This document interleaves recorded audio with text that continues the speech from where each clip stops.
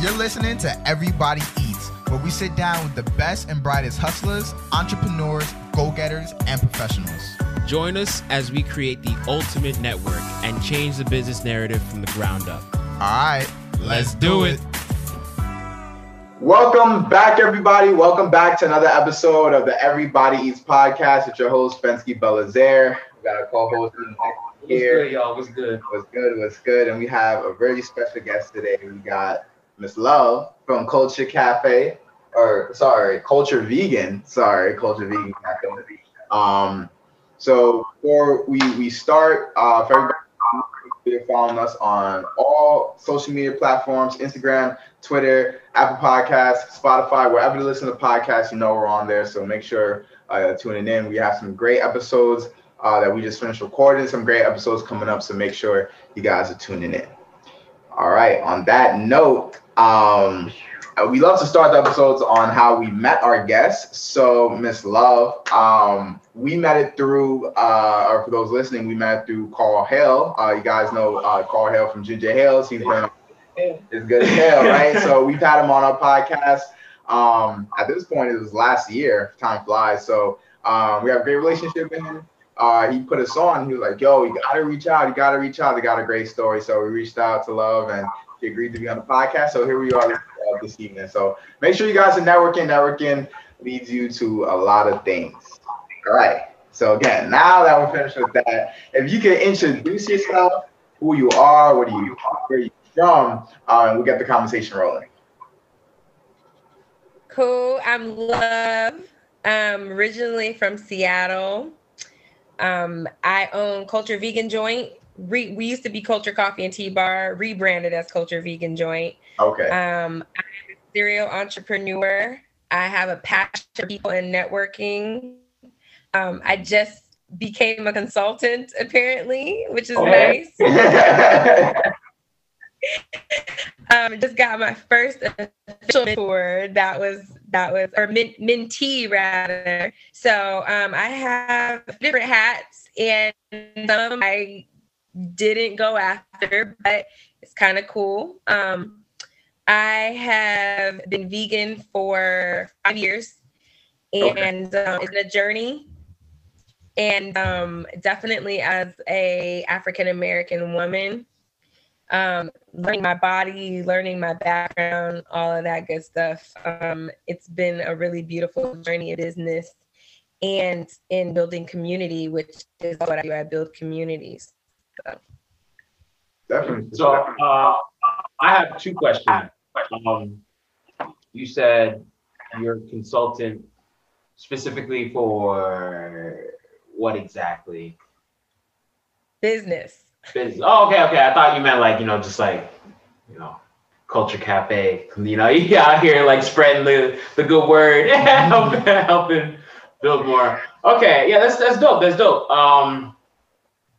Word. So how hasn't just I was gonna say no, I mean consulting, obviously that's something I guess in the past I've been interested in. I think there's like different forms of consulting. You have you think like consulting firms, marketing and like marketing consulting, but then even just like helping other people out, like the simple like small business consulting, right? It could be simple as like, hey, like somebody with a small business and you can help them out with whatever idea that they have and like going forward.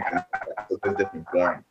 But I'm interested in how did you start? Where did you start your store? What is the background behind that? You said you've been vegan for 5 years. So how is that journey between being vegan and opening up your own joint? Like what's that story like? And I guess to piggyback off this question, my second question is you said after you mentioned going vegan, you said learning your body. So how did going vegan help you understand and learn your body better? I know that was a lot. Yeah. I got it. We got it. Here we go. All right. So first question was, how did I get started, right? So I always had the vision that I wanted to own my own cafe. It started out, I've always loved neo soul music. Like ever since I was I've been a body, like Roots, freaking Common, like all of like all of the classic neo soul artists and conscious rappers, conscious music. I've always been about that life ever since I was like a kid, right? And so I always wanted to own my own neo soul joint, kind of like a speakeasy style, where you got like the people spitting at the front, and then you got the person in the back painting the whole vibe. I always wanted that, and so over time it just morphed. And I remember being 18 and saying, "Oh, I want to own my own cafe." Like, that's gonna happen. And so it just kind of morphed over time, where I started to really get into coffee. I mean, I've been drinking coffee since I was young. I say 10 normally, but younger than that for sure. Wow. But so I've always been into coffee and all that. So it was kind of something nostalgic that I used to do with my family. But then it morphed into coffee shops and traveling and visiting different local coffee shops. And in Seattle, it's the coffee capital of the country. And so Starbucks is everywhere. Seattle coffee is everywhere. And so I didn't necessarily have an appreciation for local coffee shops until I left Seattle.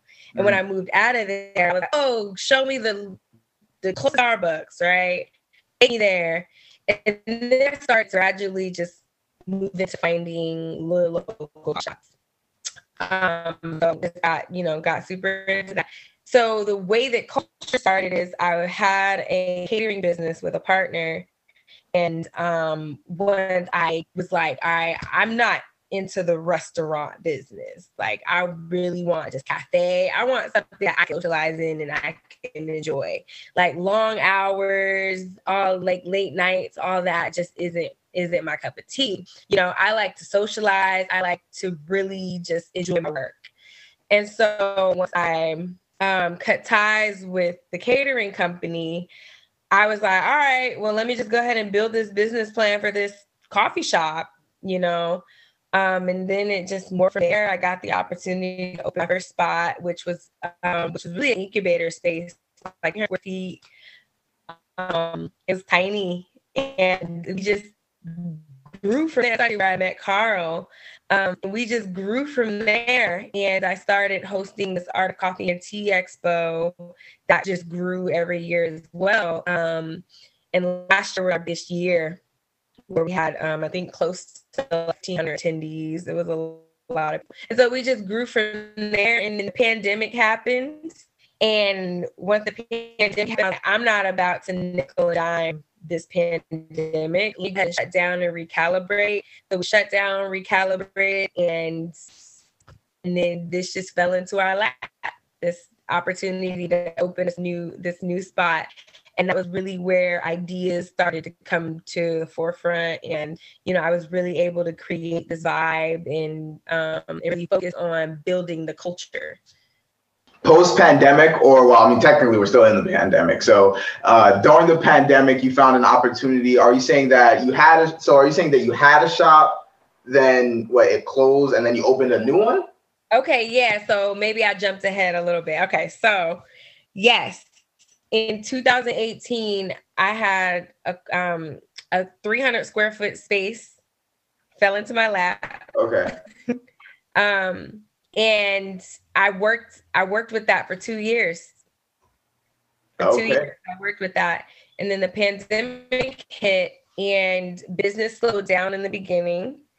And I was already at that point where I was like, all right, it's time to grow anyway. But I'm not going to grow in a pandemic. Yeah. I'm not going to grow in a pandemic this way. I'm going to take a break. I'm going to focus on some inner work, do some personal work, recalibrate business, and then restart. Got it. So I love that because you hear a lot about the pandemic. I know early on we were talking about, people taking advantage of, like working through it, people taking advantage. But we were mainly, or at least myself, I was mainly talking about people with like online businesses, right? We knew that like public businesses, so to speak, or like in-person businesses, like stores, a lot of them took a hit. But it's great to see that you may have had to stop for a little bit, but it wasn't the end. It was just like a brief pause, you know what I'm saying? And then you were able to come back. So that's great to see, especially like small businesses. We know those small ones took a bigger hit.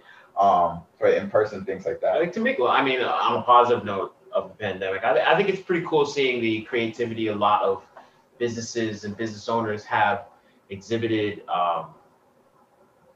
during the whole situation. So I think it's pretty. Yeah, for sure. So I'm curious, actually, when was the move from Seattle to Virginia? Was that like when you were younger, or was that like more recent when you were opening up the shop? I'm 2013, so I've been here for like 7 years. Okay, all right. So Wait, I have to answer the other I was part of just the about to question. get to it. One more. True. There was a second I question. actually remember that. How did going? You said you've been vegan for 5 years now. So how, I guess, going vegan straight up, like out of nowhere, maybe, like how did that impact? Like, was that transition hard? And on top of that, during your initial journey, how did you get more in tune and like learn understand your body? Yeah, or learn more. Yeah, there you go. I think with any, like, I guess with any lifestyle or habitual ways that we've acquired, whether it's through family ties or habits that we've created just over our lives, with anything, it has to do with the strength of your mind and how much you want it, right? And so coming into veganism for me, it was my own journey. And so I didn't really allow the term veganism to dictate my diet necessarily. It was just more so of a goal. So when I say I became vegan, I was still eating fish when I felt like my body needed to. I would still eat, things that I felt like, okay, look, I have to move into this slowly but surely, right? And so I just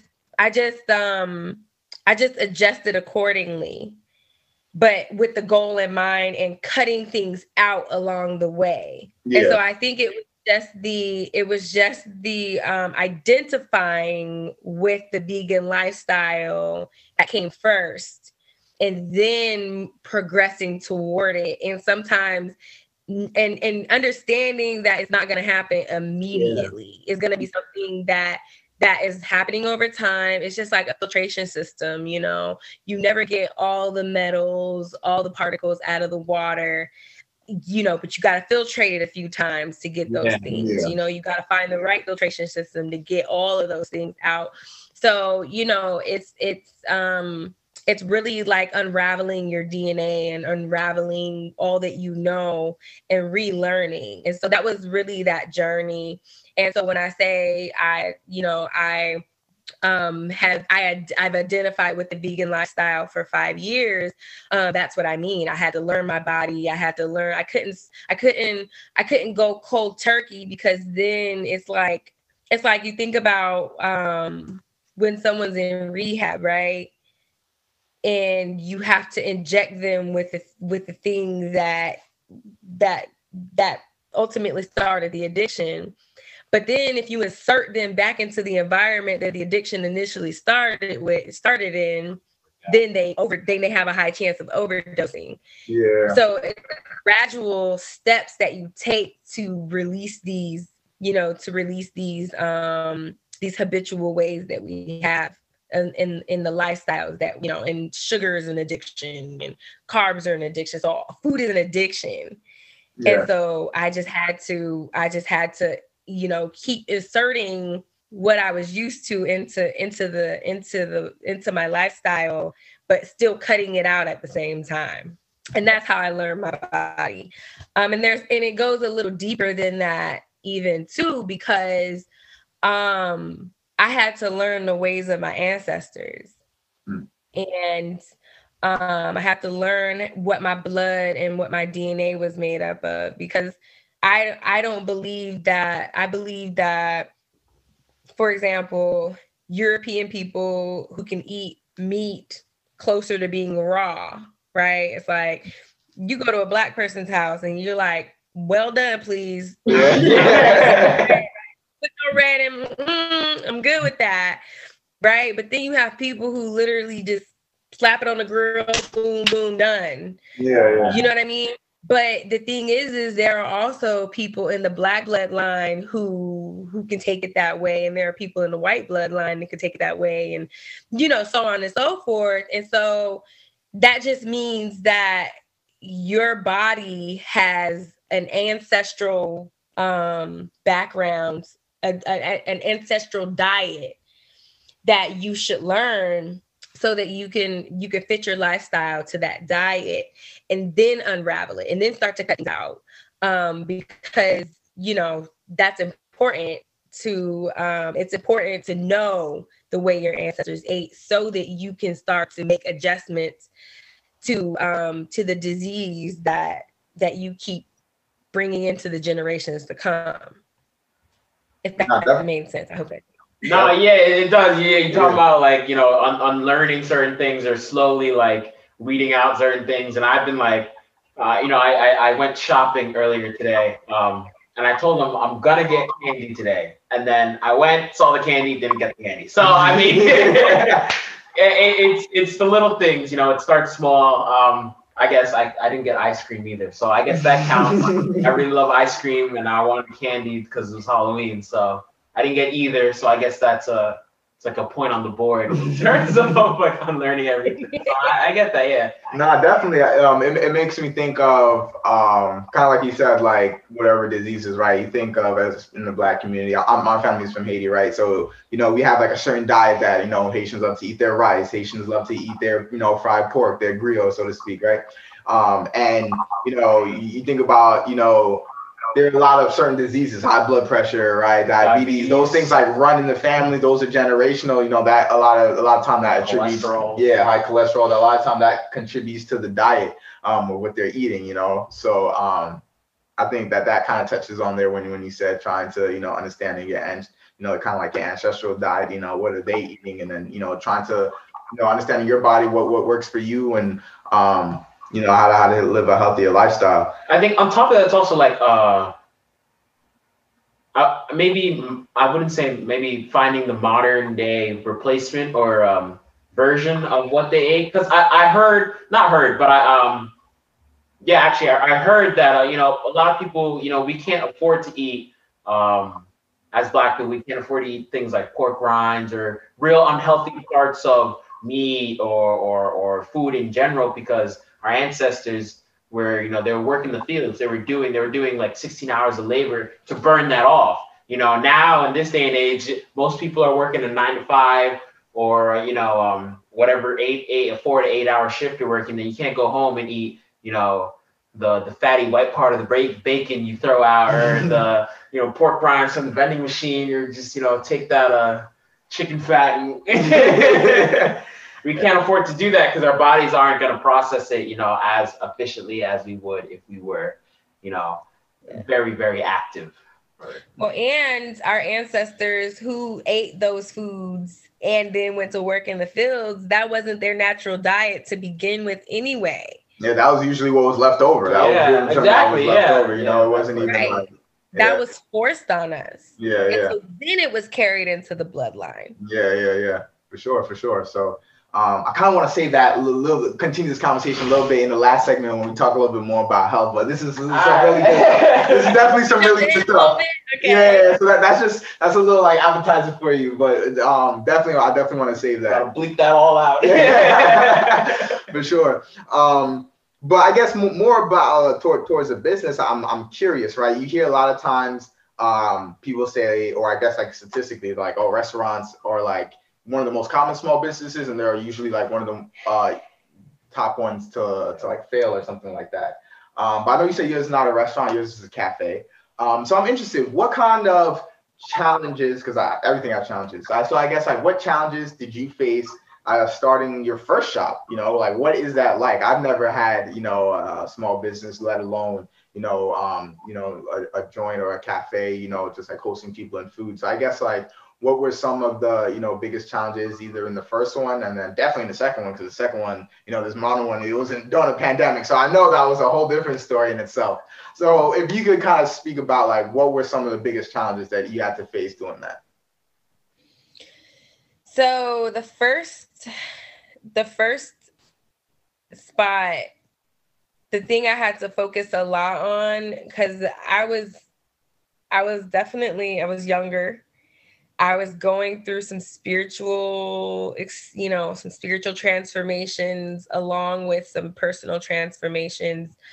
And so my biggest learning curve in the beginning was leadership. So in order to really drive this business forward, I have to have the proper leadership qualities. And so I would listen to, like, early in the morning, the butt crack of dawn, before anybody got there.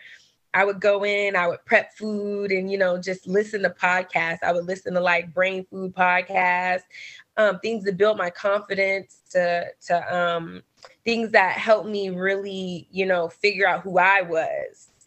And I think that was the beginning part of my business.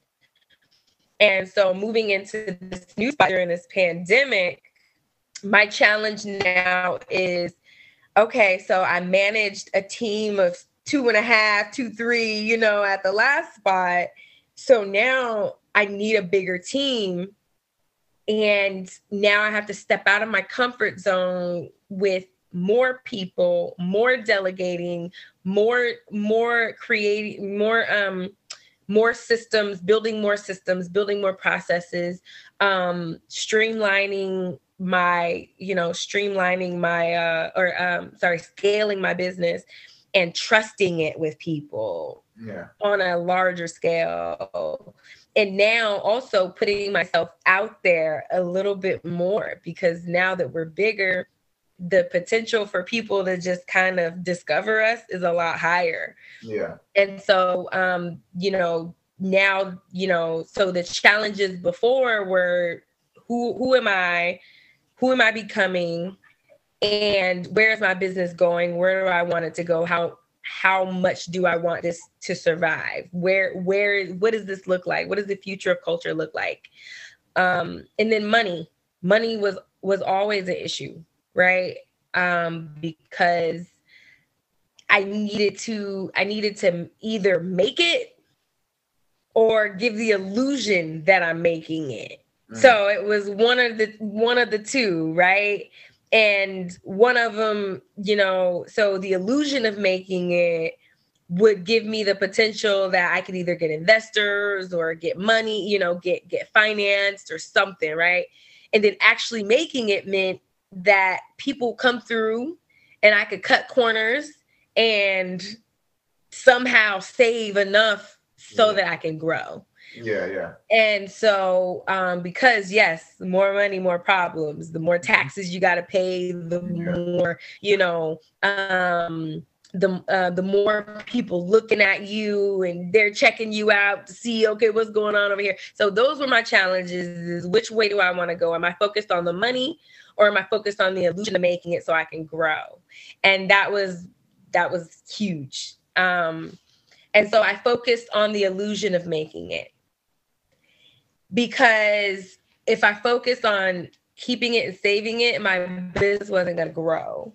I wasn't going to be able to show it on paper that my business has the potential. And so when the pandemic hit, I just latched on to as many resources as I could based on what I had already built. And it just worked out in my benefit, because the person who I acquired the business from, who I acquired this space from, she already knew my work ethic. She already knew the potential of the business. And she was just like, all right, I'm going to help you out. And I want you to grow. I want your business to survive and thrive. And that, I got through that challenge. I got through that obstacle of trying to prove that my business was worth it, was worth the growth. So, yeah. Definitely. One thing that you said that one of the first things that you learned in the first shop was leadership. I'm interested, I guess, how we did an episode on leadership 2-3 weeks ago, importance of leadership. So I'm curious, like, how, either what did you learn through that? You said every day you listen to podcasts, you have a team of like 2 to 3 people that you have to, like delegate and do tasks with. So I guess like, what did you learn about yourself? How did you develop leadership skills? And I guess like, what was the importance of leadership skills in that? And how do you eventually, like you said, trust them with the business? So how did that, I'm sure it took a long time, but how did, all those come about? So,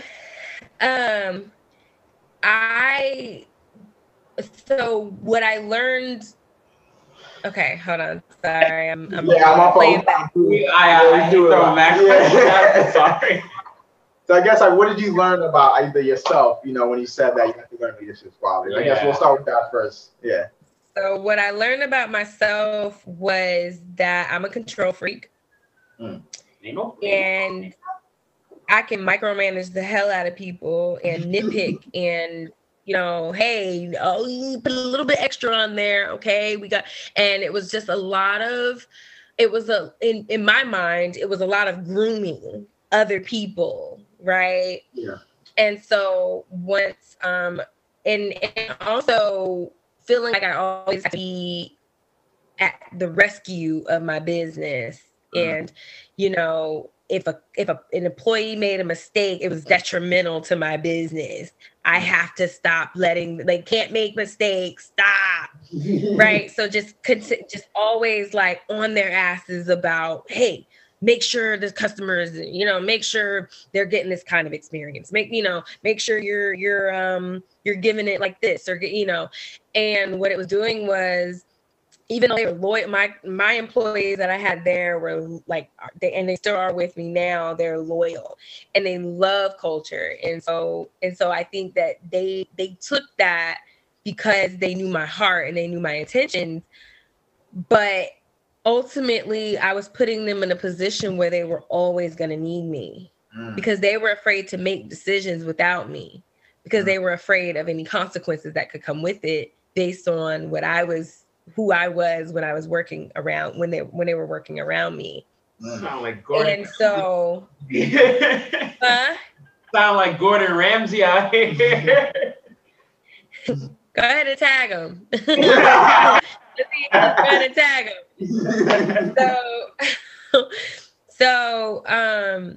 So ultimately, what that does is in the grand scheme, right? Let's say I was doing that all the time right now at the growth rate we're at right now, where my employees don't necessarily have to be loyal to me. It's not tight knit. It's more of us. So they're getting less of me, right? Because now they're all having together in different facets. Imagine me doing that with every single person right now. I would bring down the morale of the business. They wouldn't feel confident in their work. And so again, the work falls on me now because everything that they do, they have to come to me for. Yeah. And so the biggest thing I'm learning right now is in leadership is micromanaging my business and not doing it so much, giving my employees space to make mistakes, and really giving and what I do when I'm doing that is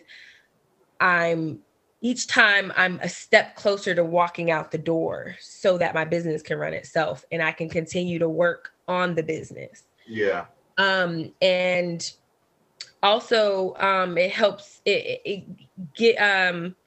it's okay that I don't have all the qualities of a leader. It's okay to hire people that have those qualities that I don't have. It's all right. Like if I'm not that great at delegating, but I've hired someone who has those leadership qualities and they can delegate, it's all right. A great leader is okay with understanding that they're not going to be great at everything. Yeah. And so really not being insecure or competing with my employees. in their positions, because at the end of the day, I want them to be leaders. I want them to be able to hold their own. And I'm not in competition to be in leadership with them. I'm the pioneer. I've done the work. And now if I put them in positions where they're confident to run this business, they're going to run it like their own. Got it. That's deep. That makes I think that's the most in-depth. Yeah. Honest. Everything she said to me really like ties into the quote of the day we're gonna get into later. But I really like that's dope. It's like it's a more personal take on leadership. I'd say it's not a generic. Like we actually get to hear. I you're talking. I'm sitting there imagining everything going on. So I really. I guess appreciate that answer, honestly. Yeah, for sure. It makes me think of a couple of weeks back, we had one of our faculty advisors back from undergrad, Professor Miller, and she said, like, pretty much essentially like a leader's job is to pretty much like help. A leader is supposed to lose their job, essentially. You know what I'm saying? Like, you're supposed to work so someone can come replace you. So that's kind of like, what that makes me think, that you're building trust in your employees and letting them make mistakes and letting them run. So eventually you can get to that point where it's like, maybe, say you have 2 or 3 more shops and you can't be at every single one. You have, people who can run the shops for you, and you don't personally, physically have to be there, doing all of that. So I think that's definitely a great answer. Also, recognizing the skill set in people, so you can place them in positions that they're going to bang out and do well at, and where they're going to be comfortable, so that they have power over that space enough to the point where they're confident, and then you're confident. Yeah. Because the number one thing I could say is you just got to have confidence in your systems, so that the employees don't. So your systems replace you, really, is what it is. And that's the important part of where I'm at in leadership is, can I provide systems enough for them to where they know exactly what to do? Sure. Because it's all up here. Yeah. Wait, no, say it again. We couldn't hear that. Yeah, can you say that one more time? Is she on mute? No, she's not. I just can't hear her. It went quiet. Can you hear me now? Okay, there we go. Okay. So yeah, could you repeat that last thing you said? Up here. Yeah. After that, it was getting real good. Yeah. I said my systems are up here. Yeah. But so my systems are up here. So now I just have to translate them to my employees so that they can now run it, because my systems replace me. Got you. For sure.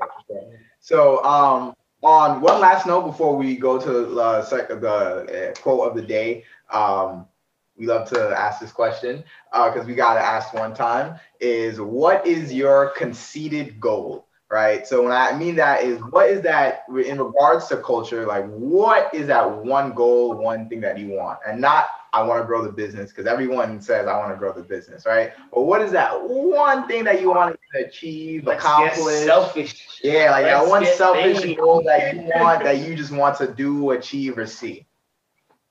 For myself or for my business? Oh, business. For your business.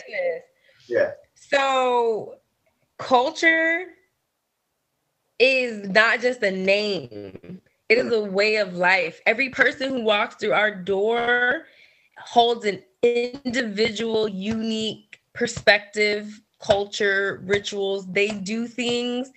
They bring things to the table that they can share with other people, creative abilities, all that stuff. And we want to focus on the unique individual. And so selfishly, I want to be that space. Culture needs to be that space in 757 that actually embodies our name. It is when you come in there, you see a random person in the corner drumming.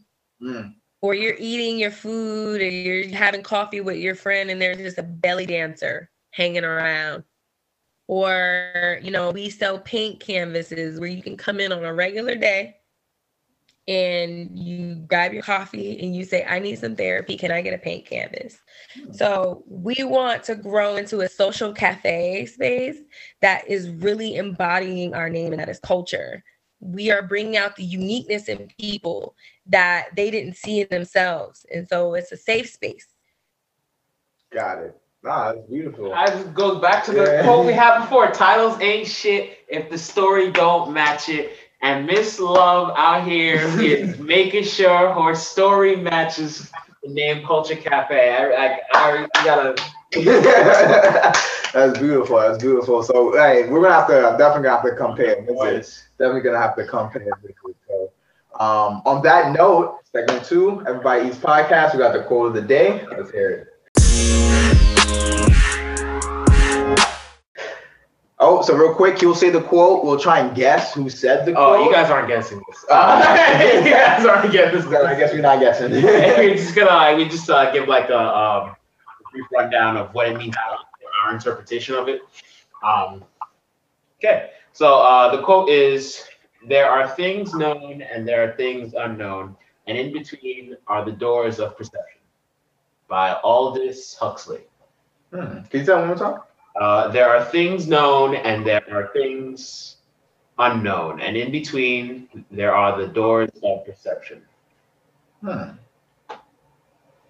That's deep. Yeah. So I mean, personally, I see it as if for visual purposes, there's like a spectrum, and known and unknown right here. So you start from here to there, and of course, everybody's journey is different. So I guess the doors in this analogy kind of represent maybe the little hash marks you would put on each end of the spectrum before on the spectrum before you get to the other end, or if you can ever get to the other end.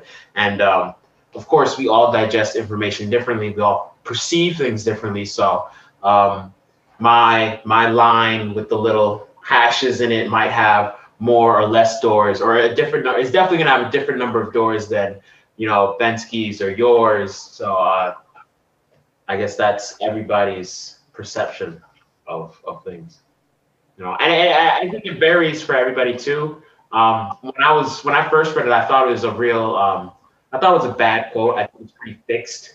But I mean, if you really think about it, you have a lot of, there's ignorant people, right? So an ignorant person's line is most likely going to start here and right there. You're going to see that, but for someone who's probably more open-minded, who's had more experiences, you might not be able to see the other end of their spectrum. So I think that's my interpretation of it. Where the first thing that kind of came to my head when you said there are things known, things unknown. I guess the first thing that came to my head was like, some things are fact, some things like are, right? So like the sky is blue, like that's not really like arguable.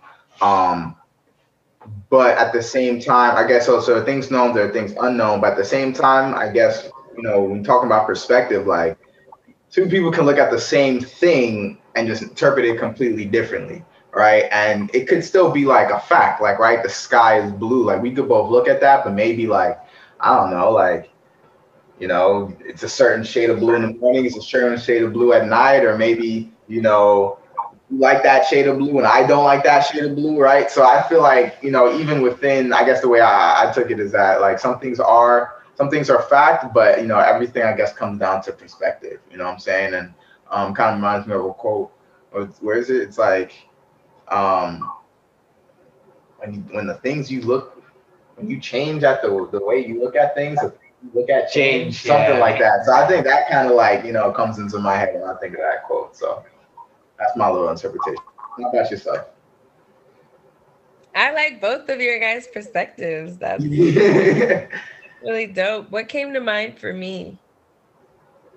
Everything, man, like my life revolves so much around like spirituality and understanding of life. And because I'm always a student, my perspective is always open. Like right now, it's really hard for me to dig my feet into politics because I'm so open to information. You know, I like to sit down with people who are on the seemingly opposing end and really figure out what's going on there. Yeah. You know, what's going on in the mind. And so I think that the known and the unknown is really just being open all the time to new information and to always being a student, to always walking into every situation just as a conduit for a new experience. So that's kind of what I gather from that is the things you know and the things you don't know are almost one and the same, because even though you think you know, sometimes you don't always know. Yeah, that's a the fact. entire, you know, it's like I was talking about learning our body, right? Our ancestral lineage and all that. Like our molecular, like learning things down to a molecular level. You know what I mean? Like getting down to the science of it. It's like, how are you black with green eyes? Ooh, good question. Let me break it down. Let me get down to the molecular. All right, my grandmother, my dad didn't have them. My mom didn't have them. My grandmother had them, but where'd she get them from? Yeah. So it's like breaking it down and being open to that information. So now I know this. Yeah. I know that it started somewhere, but I don't know where it's going to go from here. That's true. But I'm open to knowing where it's going to go from here. Yeah.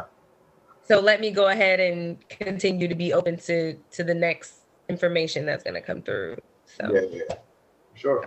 So, could you say the quote one more time before we switch to the last segment?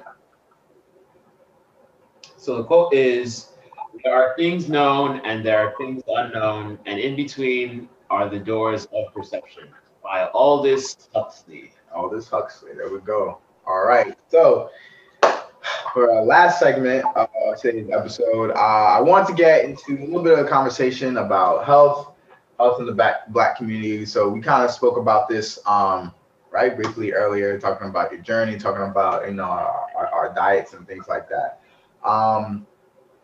I guess my question starts with the vegan lifestyle. Me personally, right? I'm not a vegan. I like my burgers, right? I like my chicken. I like my hot dogs and things like that, right? I guess my first question: how hard was it for you? I don't know. I don't remember if you answered that earlier, but I guess how hard is it to,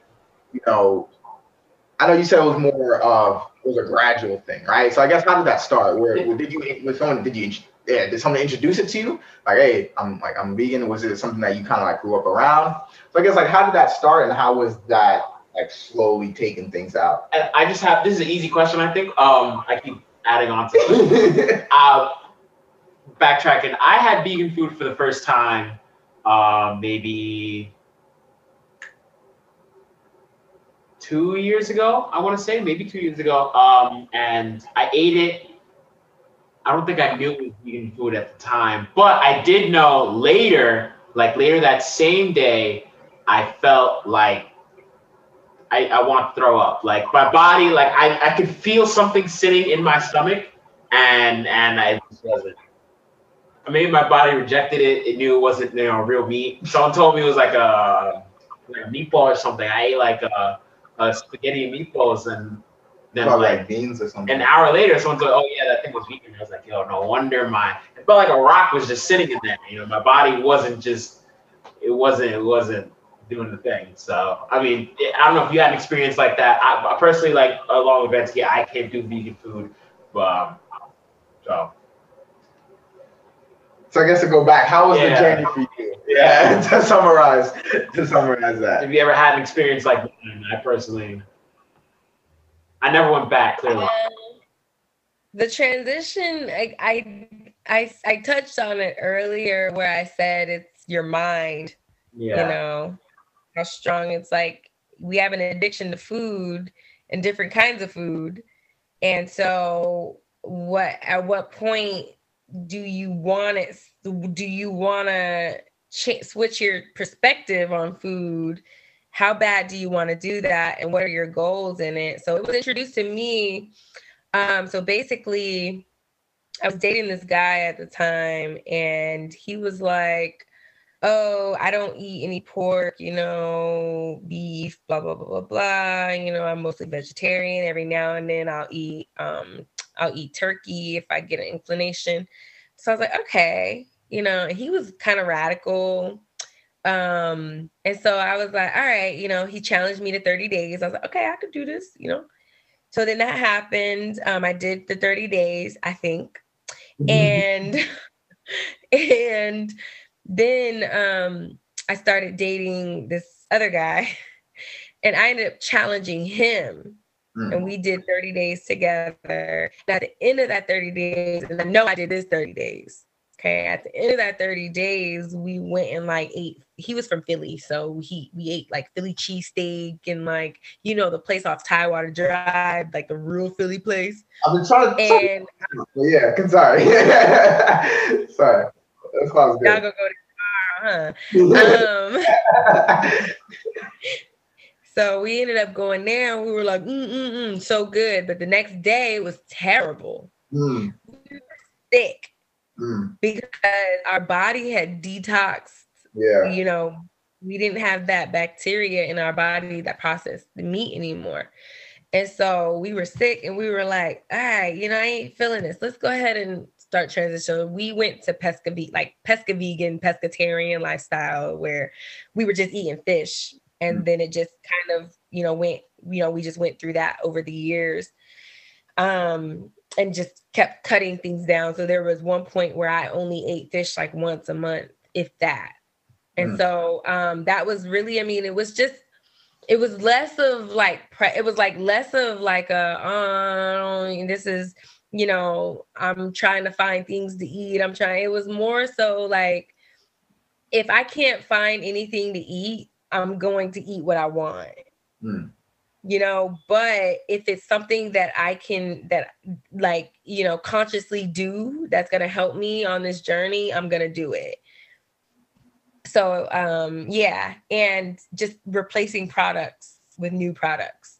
So if you had an experience with mock meat, it was probably too much of something. So maybe too much Vital Wheat gluten, which isn't really good for the body, isn't 100% good for the body anyway, but it makes a really good texture meat, and it has a lot of protein. And so, but your body may not have reacted to it well. That's not to say that that's the only thing that's that part of the vegan lifestyle. There's rice and beans. We eat a lot of vegan stuff that we don't even realize is vegan. So rice and beans, eating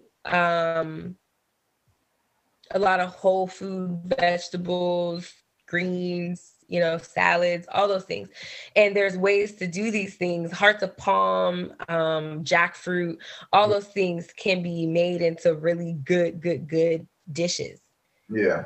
And so there's just different ways that we could do it without having to make a mock version of what we're used to eating. Yeah. Instead of necessarily trying to replace what you're eating, it's kind of more of finding new things. Also, I guess that's part of the journey as well. So yeah. So she did emphasize a lot of new things. So you gotta keep an open mind, right? So it's so hard, it's so comfortable. Yeah. But yeah, definitely. No, it's like you started off saying it starts with your mind. You gotta really, and to be honest, I think it starts and ends there. It starts and ends there, to an extent. The minute you decide you're not doing this, it's kaputs. But nah, yeah, definitely. I'm having because like I said before, I'm trying to go on a little trying to edit my diet a little bit, and it's just you wake up and you have a craving, you have a craving, and it's really hard to just stop yourself from going on autopilot and going, you can wake up, go do your routine and you're craving one food, and before you catch yourself, you have 3 bites in your mouth already, and you're like, ah. So definitely one thing I'm personally working on. I really like your take on everything and the advice you've given. So that's definitely something I'm going to keep with Well, me. think about your quote, you know, and venturing, it's your perspective. So a lot of people have an easy time being healthier because they're not resisting the opportunity to try something new. And so I eat a lot of exotic food. I don't necessarily prefer American food. I love like Indian food, like, you know, all the way Latina, you know, like love the, you know, love the Latin diet. I eat a lot of like Ethiopian food, like African foods.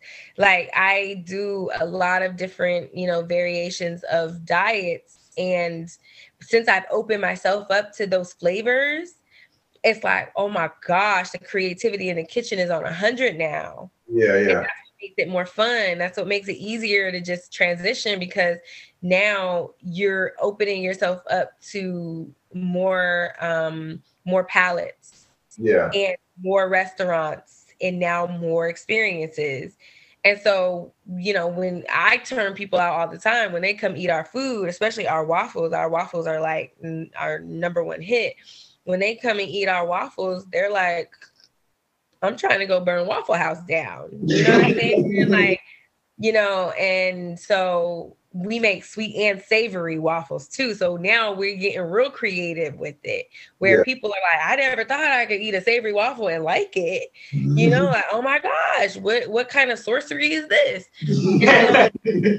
It's like, we just, you know, when you open yourself up and you change your perspective, now you can flex any way you want. So if you want to eat burger one day and then you just happen to trip up on a good vegan spot and you're like, let me try this out, you know, let me go and see let me test the reviews out, let me see.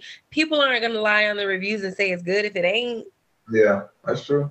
You know what I'm saying? So, you know, definitely test it out. And, you know, I have a couple of restaurant friends around here, and we pass customers back and forth. I'm sure Carl has told you about Desmond's. Ooh. Like me and her, we toss employees back and forth. Like me and her, we be sharing employees. You know, that's how like we are. You know what I'm saying? Yeah. And we love the hell out of each other's food. And you know, and so she makes some really creative dishes that have no mock. You know, I mean, she's out here making, you know, chicken with mushrooms. And I'm like, you got me out here eating chicken? I almost put my life on the line. You know what I'm saying? Like, is this chicken? Did you just then I had to sit on the phone with a pregnant pause. Like, are you sure you didn't? And so, you know, you'll be surprised at the creativity. Yeah. And then when you open yourself up to that palette, you're not resisting it. And so now you're traveling, because think about how many experiences have you had with the food you're used to eating, and you're like, damn, this is nasty, or this is subpar. Like, what's going on with this? And it's like, but why are we so hard on vegan food? Is it because we're just not used to eating it? Yeah. Or is it label that's attached to it? Like, now if I eat vegan food, I gotta call myself a vegan? No, you absolutely don't. You just open yourself up to the opportunity to enjoy the food. Yeah. And then you give your body a break from processing meat, which is energy. And then you think about the way it's processed anyway, because, you know, and this isn't to be preachy or anything, but you know, you're giving your body a break from processing another living being's energy, and you're only processing whole food at that point. But either way it goes, you're opening yourself up to more opportunities. Definitely. Because I kind of want to ask next.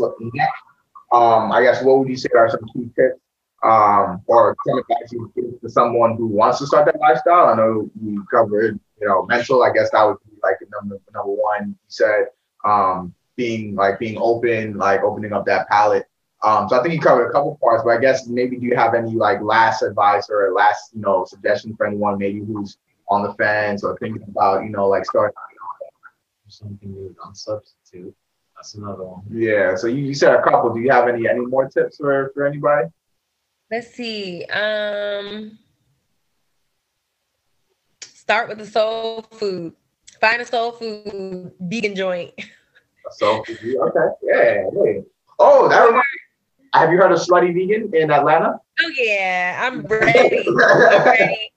I'm ready. Look, as soon as I can get the Slutty Vegan, boy. Yeah.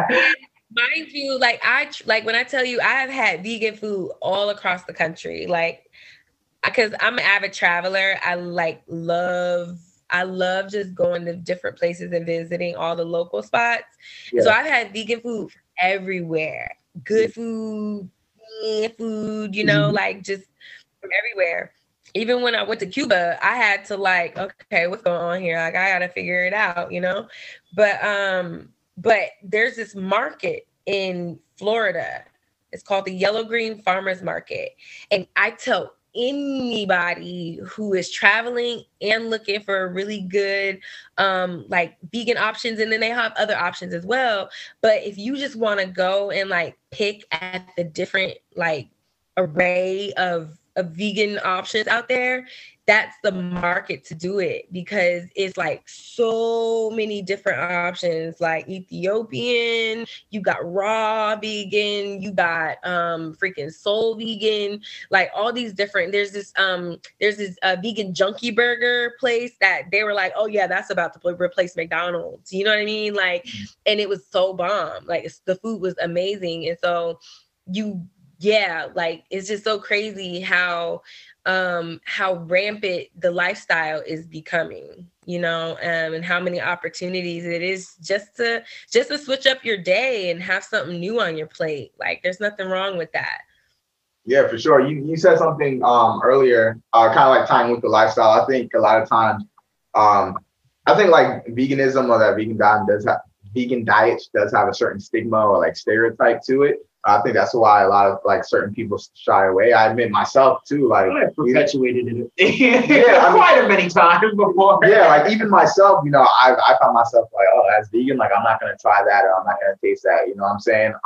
But my first, I probably had vegan food or like specifically vegan food, right? If you count like vegetables, technically that's vegan. But I think like a vegan spot, like I probably had it like a few times. But the first one that I vividly remember was Desmond's. I had that last year.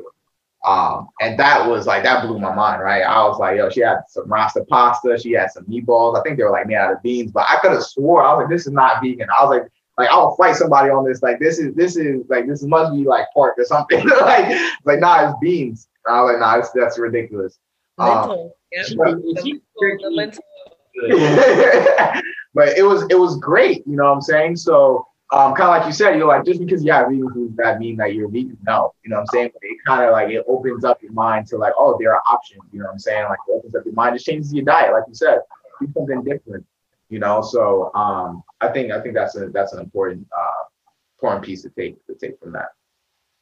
So that note, before you ask for the song, are there any last points before we wrap up today's episode? Any last points you want to either talk about yourself, any advice you want to give? Open it up. No, I'm about to go eat myself. For sure. All right. So, I'm curious if you had a song that... Any song you've been listening to, repeat nonstop, anything. My go-to artist is her. Okay. Like, she just speaks to my soul, but classically, Badu, anything. Okay. I go to Erykah Badu. I also listen to a lot of lo-fi.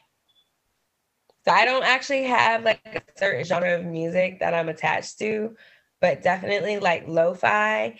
And that's something to note though, that a part of culture, we are building a playlist of local artists, so we can only play local artists at our shop.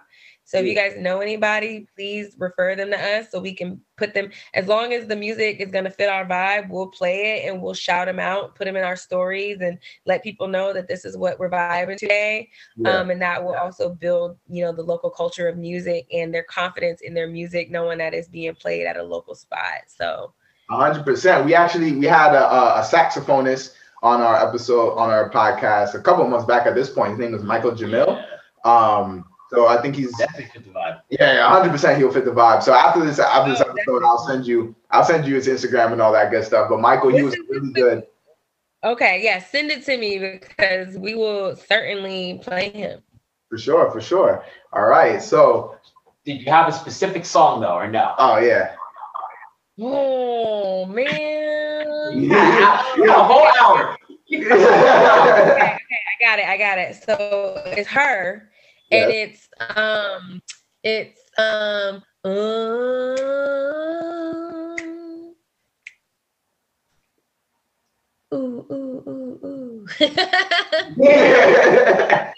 You say, but I hate you on most days. Have me my patience. You know that song. Lyrics. I'd rather fight when you sleep at night. Y'all know that song? Hard Place by her. Yep. There we go. I feel like Blake, look, I've been up since like 5:30 this morning, y'all. So. It's cool. So we'll make sure we add that to the playlist. Yes, sir. On that note, Miss Love, thank you very much for joining us this evening. It was great conversation. I learned a lot. Yeah, definitely a pleasure of ours. I learned a lot. Definitely, we're gonna have to stop by. I don't think I'm doing anything Saturday, so I'll probably have to swing by on Saturday and get some of those waffles. I really love waffles. I think they're the superior breakfast food over pancakes and French toast. Again, I'll fight anybody on that. So I definitely have to try some of those savory waffles that you got. How can people find you on social media, or I guess like in person? How can people find you, learn more about culture, visit the shop and all that stuff? Well, they can come see me.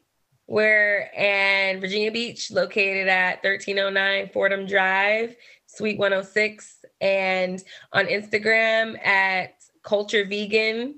It's spelled CLTREVGN. And on Instagram, on Facebook at Culture Vegan. So CLTREVGN. Yeah. All right. Perfect. Sounds good. So anybody listening, make sure you tune into our podcast on all platforms, Apple Podcasts, Spotify. Follow us on Instagram. That's everybodyeats.pod. Follow us on Twitter as EBEpod. On Twitter, make sure you're checking it out. If you're in the 757 area, make sure you're checking out Culture Vegan. Get yourself some culture, right? So that's what we're all about here. So on that note, thank you very much and have a great evening. All right. See you guys later. Thank you. Take care.